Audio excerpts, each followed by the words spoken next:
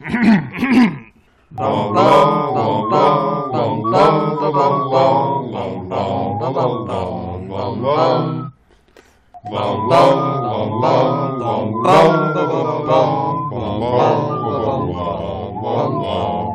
back to our podcast within a podcast, pottering around the History of Magic exam of Mangum Reads. We are three muggles who have forgotten how to make a forgetfulness potion, and I am Sarah, and I am joined by my co-hosts, as always, BJ and Spencer. How y'all doing? I'm doing fine, other than I feel cheated that apparently the last 50 pages of this book is done in 2 chapters.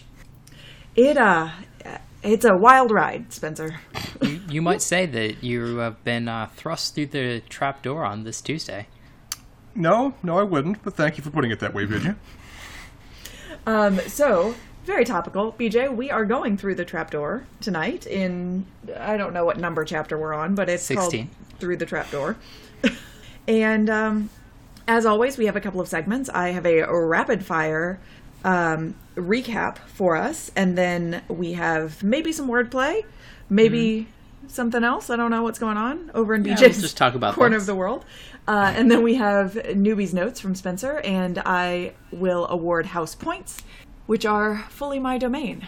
So, anything we need to talk about before we get started? Only what your personal bet is going to be and how fast you can finish this chapter, which has a lot of material to cover. It's a lot happens. Mm-hmm. With a lot of frantic momentum attached to it. Well, we'll see. So, spoiler, there are a couple of 2-word sentences in this. Fair. It's a lot of short sentences in this chapter. I can guess what you're going to cover in those little sentences. And I would make a small bet that happened will be at least one of those short sentences. I'm scrolling through my notes, and half of that is true. All right, so what's your bet? How long do you think you're going to take to summarize this chapter?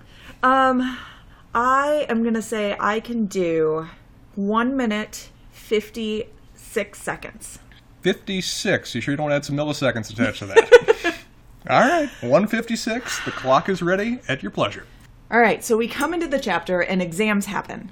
And while Ron and Hermione are not particularly worried about Voldemort and Snape, Harry's scar won't stop hurting. He has a sudden realization that the way Hagrid got Norbert's egg was a bit dodgy. Turns out he got the egg from a man down at the pub who was very interested in Fluffy.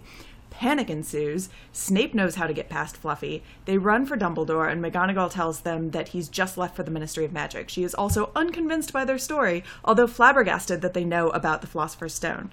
They run into Snape, who is, Snape. After failing to get a watch on Snape and to keep a watch on Snape and getting kicked out of the 3rd floor corridor, Harry decides he has to go through the trapdoor. Ron and Hermione are, of course, going as well. They leave that night, but are caught by Neville, who is ready to take a stand. So they have to Petrificus Totalis him, and they get to the corridor and play Fluffy to sleep while the owl with the owl whistle Hagrid gave Harry. They make it down the trapdoor and land in a plant, which turns out to be Devil's Snare, Professor Sprout's challenge. It almost kills Ron. Hermione briefly forgets she's a witch, then blasts it with fire. Flitwick's challenge is flocks of enchanted flying keys. They have to fly on broomsticks to catch the right one to unlock the door. McGonagall's challenge, giant transfigured chess pieces. As they have to play their way across the board, Ron marshals the effort and sacrifices himself to get Harry and Hermione across. Quirrell's challenge, a troll that is thankfully already out cold. And then Snape's challenge, which is a riddle, with potions ranging from deadly to innocuous to flame retardant. Hermione figures it out, sends Harry through, and goes back to deal with Ron and get help. There is an inspiring speech before he goes. Harry takes the potion and goes through to the final chamber, where he's faced with not Snape and not Voldemort. 140 flat. Whew! Damn! Well done! I'm impressed. And I feel like I would have been poo-pooed, to say the least, if I summarized the chapter in any bit of that brevity. Admittedly, just saying Snape being Snape, while very descriptive, is also cheating. I knew exactly what you meant. I could assume very well from that description, but still cheating. Well, to be fair, Snape didn't do anything, super important in that interaction. No, just presumably being the whole big bad of the story until, the last sentence of the last line of this chapter. Fair. So, some details left out. I would argue they're not salient ones. So, BJ, what do you have for us? So I have a few things that kind of jumped out at me, and have absolutely nothing to do with the book or anything else, but I'm pretty sure they didn't jump out at you guys anywhere near the same way, and also a little bit in terms of word things. So we all agree that the intended audience is a fairly young audience. Sure. And I think we would all agree that presumably the students are of the age of the audience. Basically, they're like 10, 11, 12, something like that. Why are they making snuff boxes? This is hilarious to me that they're turning mice into snuff boxes and what snuff is. And I just imagine the conversations between parents of young children in the United Kingdom and possibly the US trying to explain to their children what a snuff box is. And per our off-pod conversation, it might surprise you to know that snuff boxes are surprisingly common among some Orthodox Jewish populations. Anyway, so that thoroughly amused me, and I thought was a very funny, thing that J.K. Rowling just sort of chose to do. It was really remarkably... I laughed when I saw it, just because it was just so random. Of all the things that mice could be turned into, the image of a whiskered snuff box just tickles me. And it's just the oddest thing to have preteens just start making. Is that presumably none of them even have any concept of what snuff is. It's kind of died out as a popular thing back in the 1800s. But sure, snuff boxes, why not? Why not make drug paraphernalia? That's not going to go wrong at some point with a bunch of young teenagers. Hey, if it's old enough, it's no longer drug paraphernalia, it's history. Sure. I feel like some old Transfiguration professor started this whole system, and it has just in a pure English fashion continued down. And probably because he was a little hungover from the sherry one day at class and had forgotten to put together a lesson plan and pulled out a mouse and pulled out a snuff box and was like, okay, this is our plan for the day. Here we go. I have to now ponder whether if the mouse turned into snuff box actually has snuff inside after they transfigure it, does that get them more points, or concerned about whether they can turn the mouse back? Well, I guess the other side of it is, with these transfiguration spells, can you make anything? Not gold. But anyway, yeah, not gold. So maybe that'll be in the questions portion. And then the other thing with the sort of history of things and traditions that make me very sad that I did not get my PhD in Finland is that there is at least one university that still awards a doctoral hat and sword when you defend. I have read about this, and it made me very sad as well. Yeah. So a couple of other things that just jumped out at me as really funny things about the history of magic and the self-stirring cauldrons, and that them being unhappy about having to learn about it, but this is probably one of the most useful inventions that they have ever in their lives right now. And so it's kind of a very boring history class, but then somebody wants to tell you about the inventor or invention of the smartphone, and you go, well, that's the most boring part. And it's really? You really think a bunch of 12-year-olds are going to say that's the most boring part of the history of technology? Anyway, there is I have no idea what book it's in or something or where it comes from, but there is a funny moment in one of the books in a history of magic class, which is taught by Professor Binns, who is a ghost, where Harry is half asleep or nodding off or thinking about something else or something like that. And he sort of rouses himself enough to figure out that whatever it is that Binns is talking about, handled by a different professor, had at least the possibility of being interesting before falling back into the stupor that he finds himself in. Which is kind of one of the funny things, because one of the few things that I remember about the history of chemistry and other weird things like that is that Cours was established where it was established because they needed the soil that was local to what happened to be fairly good mountain springs, but to make the suction filtrations for their beer. And so they also made a lot of these suction filtrations for organic chemistry sets. And so if you get older ones, they're all stamped with Coors. Anyway, Did not know that. So I thoroughly disagree with their opinion on the history of magic and what's interesting. Admittedly, though, for 11 and 12-year-olds, history is not always the most scintillating topic, no matter how fascinating we will find it in later life. That's true. 100% agree. And so one other quick thing that, again, is sort of personally interesting, but every time I hear about giant squids, I can only think of one thing, and because the giant squid was hugely important for neuroscience in general, and so, like, that's immediately what comes to mind when the Weasley twins and Lee Jordan were tickling the tentacles of a giant squid, which was basking in the warm shallows. And I also thoroughly enjoy the tickling of tentacles. It's sort of the wordplay there. The last thing that I did, which I feel like is very Spencer-ish, was the Hermione is talking about learning the werewolf code of conduct in 1637, and so I decided to look up what interesting happened in 1637. Do tell. Boy.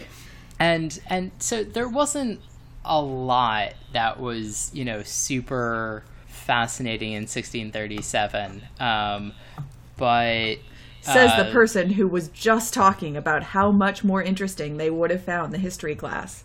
yeah, at least like certain parts, the part that they said is the most boring part, I feel like is a surprisingly interesting part, but because it's very relevant to them. But I believe it was the year that Fermat's last theorem was first proposed by Fermat, which I thought was kind of entertaining. I'm going to nominate the Battle of Lizard Point just because it's a funny name. That also happened in 1637, and I think that's remarkable. Yeah. And then, there's other things that were kind of entertaining and interesting. I was just hoping to find something that could be related to the werewolf code of conduct, but I couldn't really find anything, and the main rebellions were in very far eastern countries, so I kind of figured that was probably not the uprising that we're talking about here. A werewolf code of conduct sounds like a, mythological misnomer. They seem to exist for the purpose of not having a code of conduct, which raises interesting implications of how werewolves work in this series, and I have a vague memory of there being a movie that has a werewolf in it that I think was Harry Potter, so maybe I'll find out more later. Are you sure it wasn't... I am sure of nothing, because I'm pretty sure I actually saw this movie, the first movie, and I remember nothing about what's happening in this plot. So I was going to say, or Underworld, or there's another famous vampire and werewolf movie that we will not name. The other the movie thing that shall not be named. Yes. The other thing that I feel like is will be thoroughly amusing to the two of you, and I feel a little bit of shame in this, is I know I knew this at some point, but like it's not two facts that are intertwined in my brain. It is where Descartes introduces the Cartesian coordinate system, which I knew that he was responsible for it, but though, like, he is not linked with the Cartesian coordinate system in my brain. Despite all evidence that might suggest. Yes. Gotcha. So that is my segment of randomness that I will now turn over to Newbie's Notes. A different flavor of randomness brought up on this podcast. I do my best. Yeah. Well, going through my various random points, and just a side note, BJ kind of dared me to drink the peanut butter liqueur during the course of this podcast, so if I make random grimacing noises, it's not because I dislike this chapter, I quite enjoyed it, it's because I'm hating life as I try to sit through this. So this is kind of like the every flavor Birdie's Bots beans or whatever. This is just one that you happen not to like, and you just need to take your beans. This would be the every flavor jar if someone had removed all of the various varieties and only put burnt peanut butter in there as an alternative. That's like not out of the question, I think, for Bertie Bott's every flavor beans. I mean, this is essentially like somebody mixing M&Ms and Skittles in a jar. Like, it's fine. You just have to deal with it. Well, I'm going to talk about various things I've liked or found interesting in this chapter as I go through it. The first one is just perfectly random. It just conjured an interesting image in my mind. Where I've read lots of stories and seen lots of movies where some character is shelling peas. Pretty much everything now from Harry Potter to Driving Miss Daisy. I just suddenly realized when reading that, though, I have never done that, and not really sure where I would start. I guess I would just take pea pods and remove the peas from them, but it's just an interesting bit of background imagery in so many things I've seen that I realize I've got no actual connection to. So just a random thought that occurred to me. Yes. Because I definitely have done this, and I have a feeling that you might have too. Indeed I have. Okay. Mm-hmm. I wonder, like, what the breakdown is of people who have not shelled peas and the people that have. Spencer is clearly in the have-nots. Very much not. No, I have certainly done that, as my family did in fact grow peas when I was growing up. That does give you an advantage. Intensely Midwest. I like it. No, we sat on the screened-in porch on the floor and shelled peas. That is just iconic Americana right there. Yeah, that's my childhood. I'm 87 years old, and were there mint juleps present during this experience? No, there was gin in a glass. Same equivalent, different region. All right, moving on. Dear Christ, is Hagrid a moron? I mean, it's been hinted at previously. It's been discussed that there are some certain gaps in his intellect, but good God, he is so dumb here that he doesn't even realize how dumb he is. He only realizes the degree that he just gave the whole case away to the children. He doesn't realize that he actually did it 2 weeks ago. And apparently has still not gotten it through the end of this chapter. I'm expecting in the next chapter, Harry's just going to hear a random curse word yelled out in the distance as Hagrid finally gets it. I mean, he's dumb to the point that it's leading me to question Dumbledore's decision-making in trusting him so much.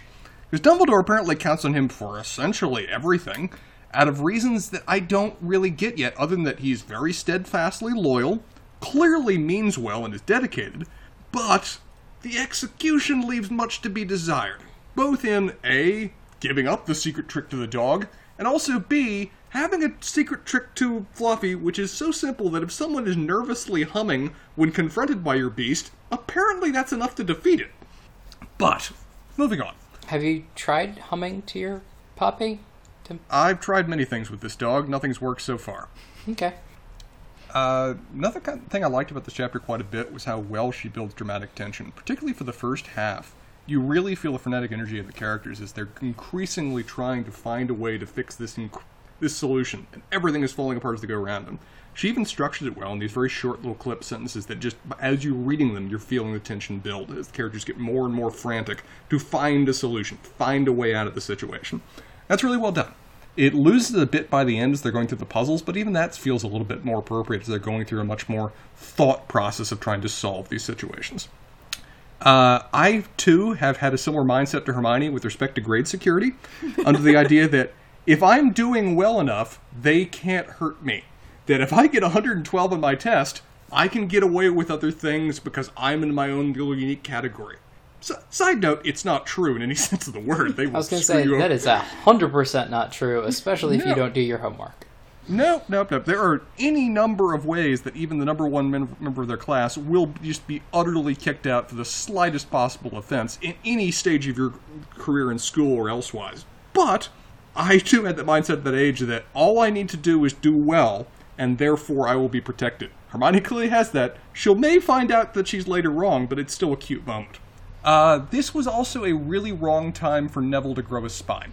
I'm proud of him. Kudos to him. He did well. He straight up said, "Come at me, bro." And I'm legitimately proud of him for that. However, again, pick your battles. This was not that moment. It did not work out for him. Sarah, I'm very much amused that you said, Snape does what Snape does, while at the same time you recited in Latin the spell that Hermione uses on him. Priorities. I felt like that was more important. You know, it was. I'm curious how that spell works, and I'm going to ask that later during the questions, because just leaving a guy completely paralyzed on the floor has so many ways that can go wrong going forward. But again, I'm kind of impressed to see that Neville has the most clear character arc in this story in terms of character growth. That he has come the farthest, and probably only has farther to go, assuming that his trust in his friends hasn't been permanently destroyed by what they just inflicted upon him. It's just life lessons, Spencer. Life lessons, that if you get in our way, when we choose to say that you're in our way, we will paralyze you and leave you on the floor with barely a word left behind you. I hope you learned something from this. In terms of I'm continually amused by the Greek mythology references in this, and just the little addition of the harp was quite fun for me, because when you throw a harp as a means of getting around a three-headed dog that more than vaguely resembles Cerberus, you've got elements of Orpheus in the underworld, you've got elements of Io and the Argos, the 100-eyed monster, and Hermes putting it to sleep by either telling it funny jokes or playing it music, depending on your interpretation. And so I'm again very much amused that this world seems to be very firmly grounded in various bits of Greek mythology. And again, this is a world where apparently all magic and all stories about magic is true, and I love the implications of where that eventually leads. This chapter also very clearly demonstrated that our trio is a wonderful trio and would be entirely useless if they were not together. That they have incredibly remarkable abilities that complement each other and are helpless without other people to balance out their deficits. That, example laid out, Hermione is utterly brilliant, but very easily flustered to the point that two of her friends nearly died because she forgot that she could conjure fire. I do enjoy that the characters even pointed out there that, dear Christ, I'm glad Harry's good under pressure because one of us isn't. As for the puzzles themselves, I'm very glad that I'm not there responsible for trying to save the world, because between chess and word games, Voldemort's totally winning if I'm the one that's responsible for trying to get us through this. Spencer, didn't you have to do word games on the LSAT? I did, and I studied for 3 months to do halfway bad at those. Just checking. Yeah, so if maybe the three of us are sent in there to be the, guys that are going after Voldemort, we'd stand a chance. But if it's just me trying to, deal with this situation, chess, again, it's going to take me so damn long that I may not even get through it. And as for the word games, I might just throw myself into the fire as a reasonable alternative. So what I'm hearing is you think that you're going to be the better one under pressure. Well, we know that one's not true. I'm more just baggage for this trip. What are you bringing to this situation, Spencer? I'm the guy just standing back. I'm just happy to be here. Thank you for inviting me. I mean, no offense, you totally could have paralyzed me in the hallway and left me there as my role in the story. But I was going to say, I feel like you're more of a Neville here. Just, I fully embrace this label, and yet I'm so glad that I was apparently brought on to the end chapter.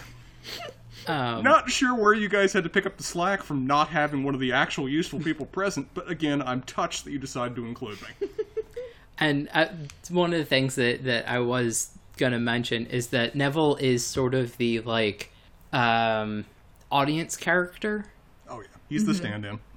Because there's definitely a point in, he's not even talking, but it was just Neville thought Harry had a bad case of exam nerves because he couldn't sleep, but the truth was, and it's again, first of all, super weird thing for the narrator to do, and second of all, Neville is telling us how we're supposed to think about things. Yeah, it was I even wrote that one down, but just didn't feel the need to address it. That it was a really interesting break, because this is one of the first times since the Quidditch chapter that we just suddenly had a narrator focusing on the perspective and thoughts of another character again.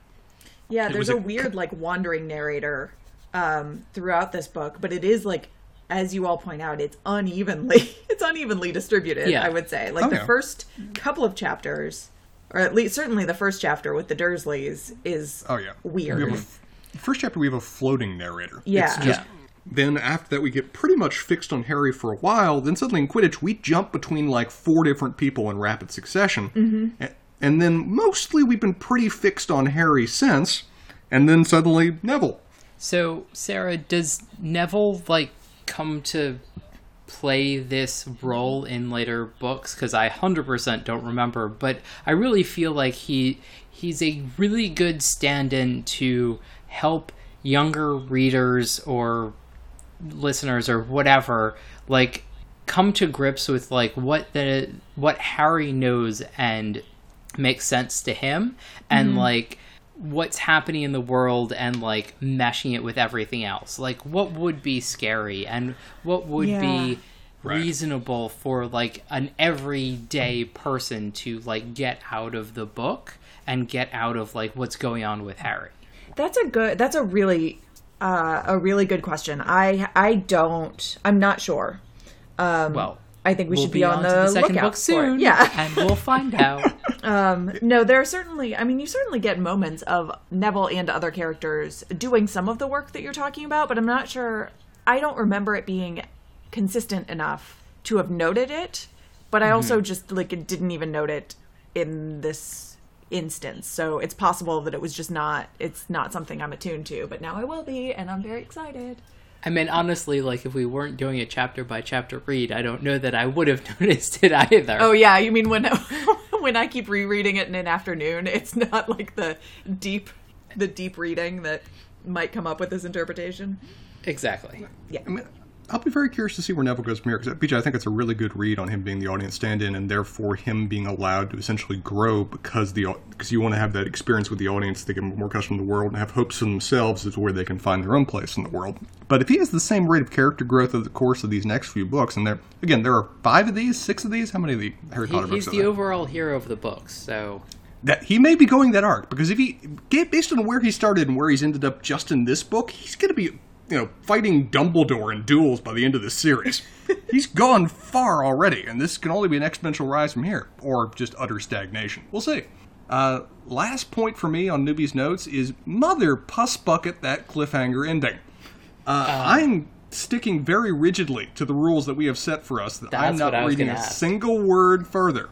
And this chapter's great because it just ends on its own page, so there's no risk of going further. That was going to be my next question, because my book definitely has this chapter ending on a verso page, and the next chapter beginning on recto, so it's right next to each other.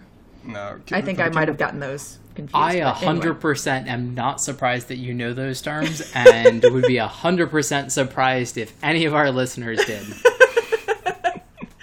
So the chapter we just finished ends on the back of the page, and the next chapter begins on the front of the page. So it's real hard not to look at the very beginning of the next chapter. Well, luckily for Kindle, these chapters end on their own pages. They don't blend in with what's coming next. Excellent. So I do not know what's coming next. It pisses me off, but as per tradition, I'm going to wait until the next day we record and read about an hour before. So I'm not going to find out for a week what goes down in this chapter, but I'm really curious to know, because the ending is a very effective moment for, and this is most of my experience reading this book at this age, is that my dad's reading to me as I go to sleep. I'm looking at the shadow of the wall, imagining what's going on, and impish bastard that he is, he reads that ending and goes, okay, good night, Spencer, and just leaves. Yep. Goes totally. And he takes the book with him, because he knows otherwise that thing is being read tonight. So, this was a very effective chapter, a lot of plot direction, some well-structured degree of tension associated with it, and a very effective cliffhanger to have me ponder what's happening next. I'm assuming that a lot of my suspicions about a certain professor of the dark arts are going to be proven true going forward, but if so, that's been well foreshadowed and set up, and so I'll be curious to see how it plays out come the end. Well, I am very excited for you to turn the page, Spencer. My patience will carry me through. But I believe we are moving on now to house points. Yeah, so house points. Winners and losers of the chapter. I have a very clear idea of a loser. And Spencer, you have pointed this person out very succinctly for me. Hagrid, clear loser of this chapter. Dear Christ, Hagrid. All of his past sins coming back to haunt him in ways that he has not realized yet. So Hagrid is not doing particularly well for himself. The winner of the house points is a little bit trickier in this chapter, because Neville had a very brave moment, although he is now prone on the floor, which I think disqualifies him from being the actual winner of the house points. To be fair, Ron is also prone on the floor, which may also disqualify him from being the winner of the house points. So if I'm playing by those rules that I have just set up for myself in the moment, I think Hermione has to be the winner of the house points. and that she did not end this chapter either rigid or with a concussion? Yes. Okay. That is a criteria to evaluate this by. Harry didn't either, technically. That's true. I will say, though, that I was trying to do the math, so Hermione actively solved 2 of the challenges. Yeah, I was going to say, like, Harry is essentially completely useless. He's just going forward. Well, he got... Okay. They would not have been able to get through the flying key room without Harry present. That room was designed for him to As solve. quickly, at least. Well, they've even been... A, he was the one that even recognized that they were keys. And B, they really take time to say that his unique skills and his once-in-a-generation ability are what let them get through this. I don't even think we've ever really seen that either Ron or Hermione have any particular skill at flying around on brooms. Hermione is terrible at it. Ron is fine. Hermione could use a Roomba. Hermione could use a Roomba. Okay. So yeah, I'm going to do Hermione. She got through the Devil's Snare challenge. She got through the riddle, which was a very tricky little challenge to be set by Snape. And then she also gives that sort of like rousing speech to Harry, telling him that he's a great wizard right before he goes into the jaws of whatever comes next. That was a heartwarming moment of her jumping up and hugging him, giving him that degree of inspiration, and then sending him off into oblivion as she runs to get the cavalry. Yeah, so I think she actually did the most this chapter. Well, again, given that the alternatives are A, guy who spoiled the entire plot, B, guy who's rigid on the floor despite bravery, C, guy who has concussion, or Harry Potter, it's a certain degree of elimination, but she gets kudos where she deserves. We also just didn't see a lot of characters in this chapter. Yeah. Well, we sort of saw them in very brief glimpses, but Right. it would have been like a montage in a movie. No, Yeah. I mean, the other major characters that we saw, it's McGonagall, who comes across as remarkably frustrating in this chapter, and Snape. Very capricious in terms of taking away house points, and like Yeah, the last chapter never happened. Yeah, it's one of those things of where she has a line about, I'll take away 50 points, even though it's my own house. And I'm like, look, if I was one of the students, I would have to contain myself and say, you just took away 150 yesterday. I know you'll do it. You've got a proven track record here. Also, Got it. We're already in last place. What are you going to do at this point? Yeah, an interesting question that we have never figure out if you could go into negative points at any given moment. At that point, we reach the punishment stage. Filch?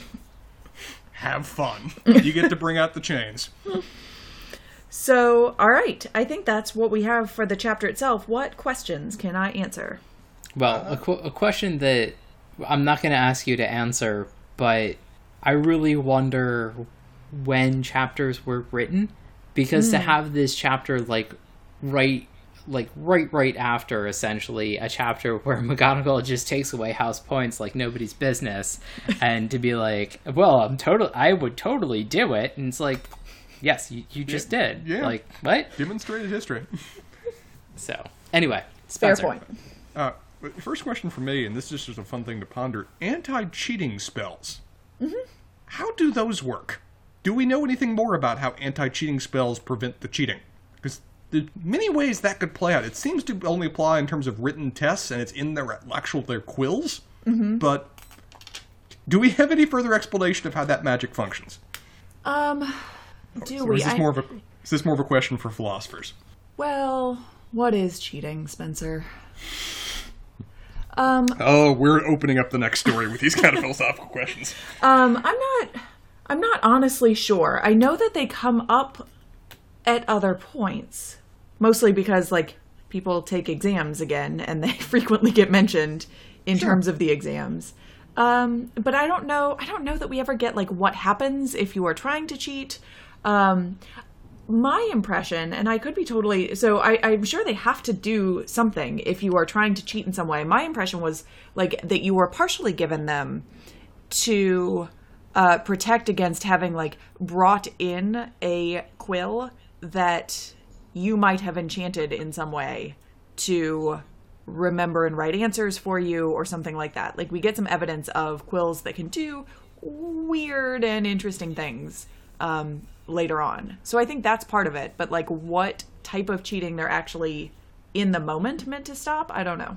Okay, 'cause I wasn't sure if the thing would literally not let you write down answers that were acquired through cheating, which that's a fascinating concept to ponder, or whether it would start blaring at the teacher if you started doing things that were related to cheating, but it seems like there's a lot of options to consider. That's a good point to bring out, that presumably you could enchant a quill just to store all possible answers and write them down for you.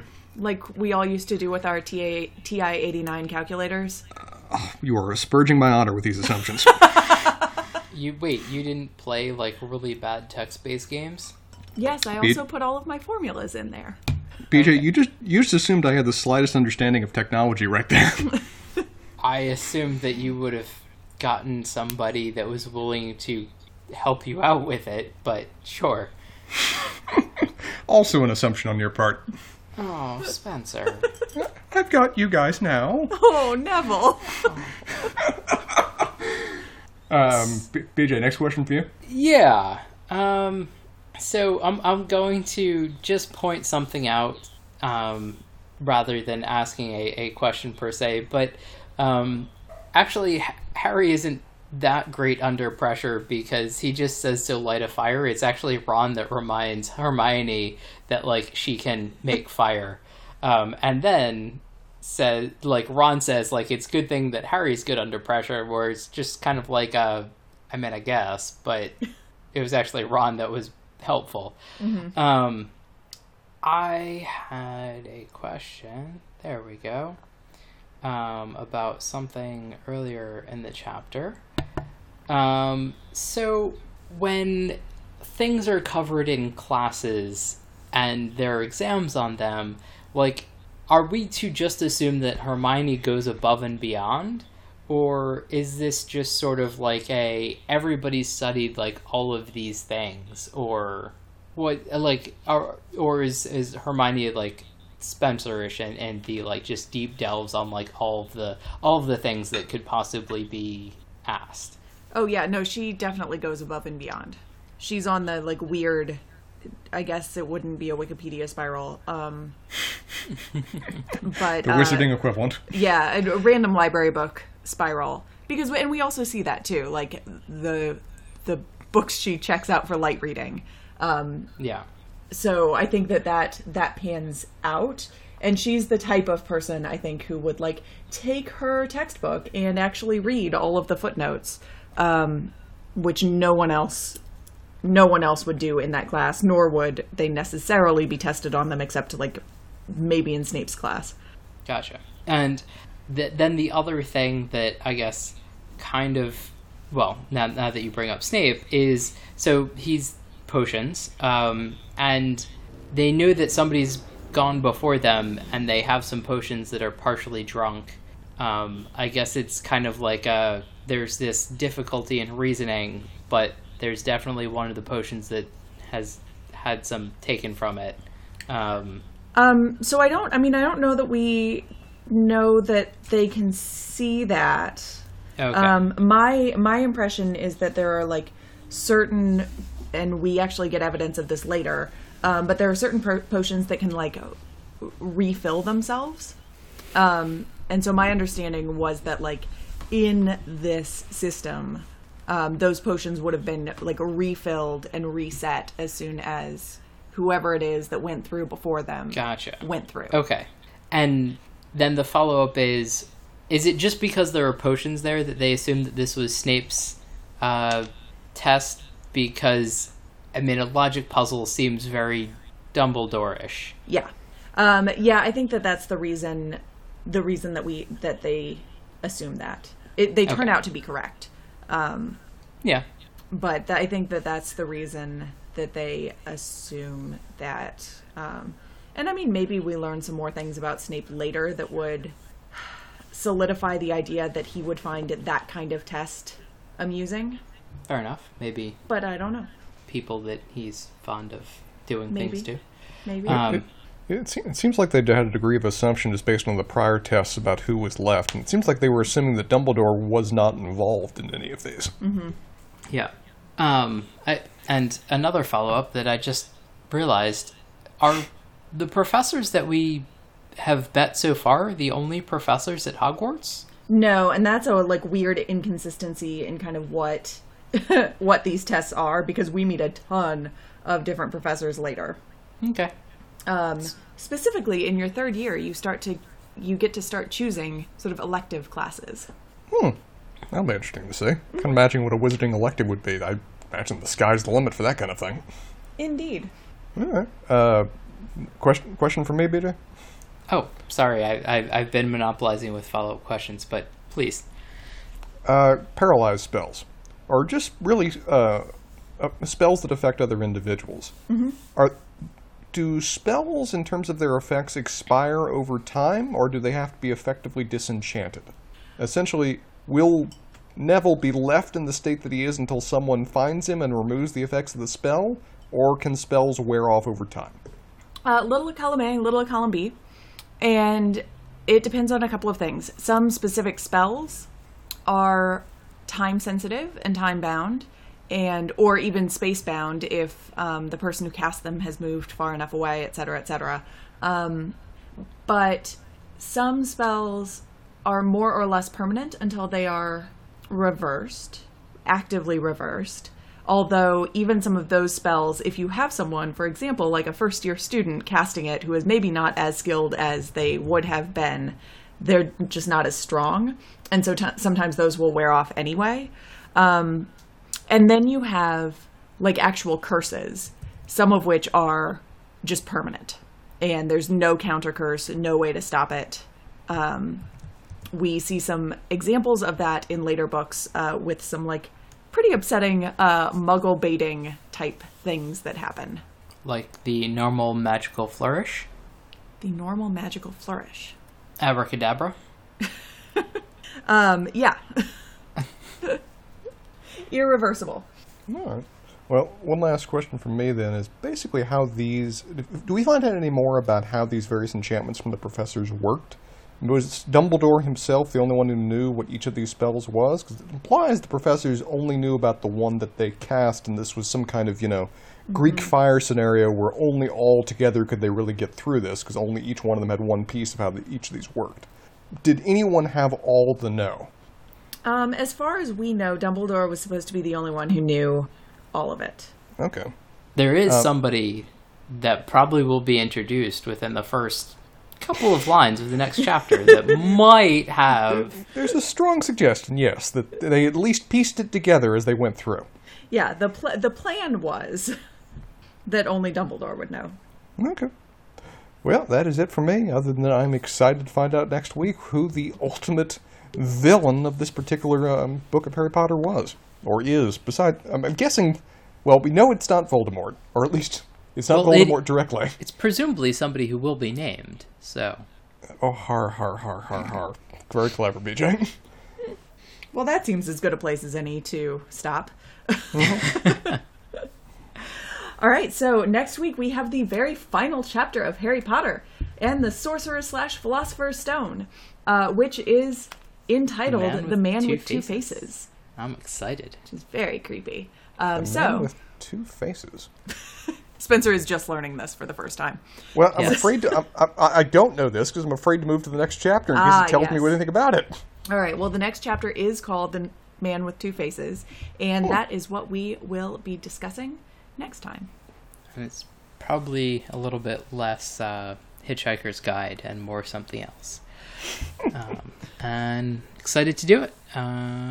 Look forward to next week and our continuing reads. Till then, everybody. Have a good night, guys. Bye, y'all.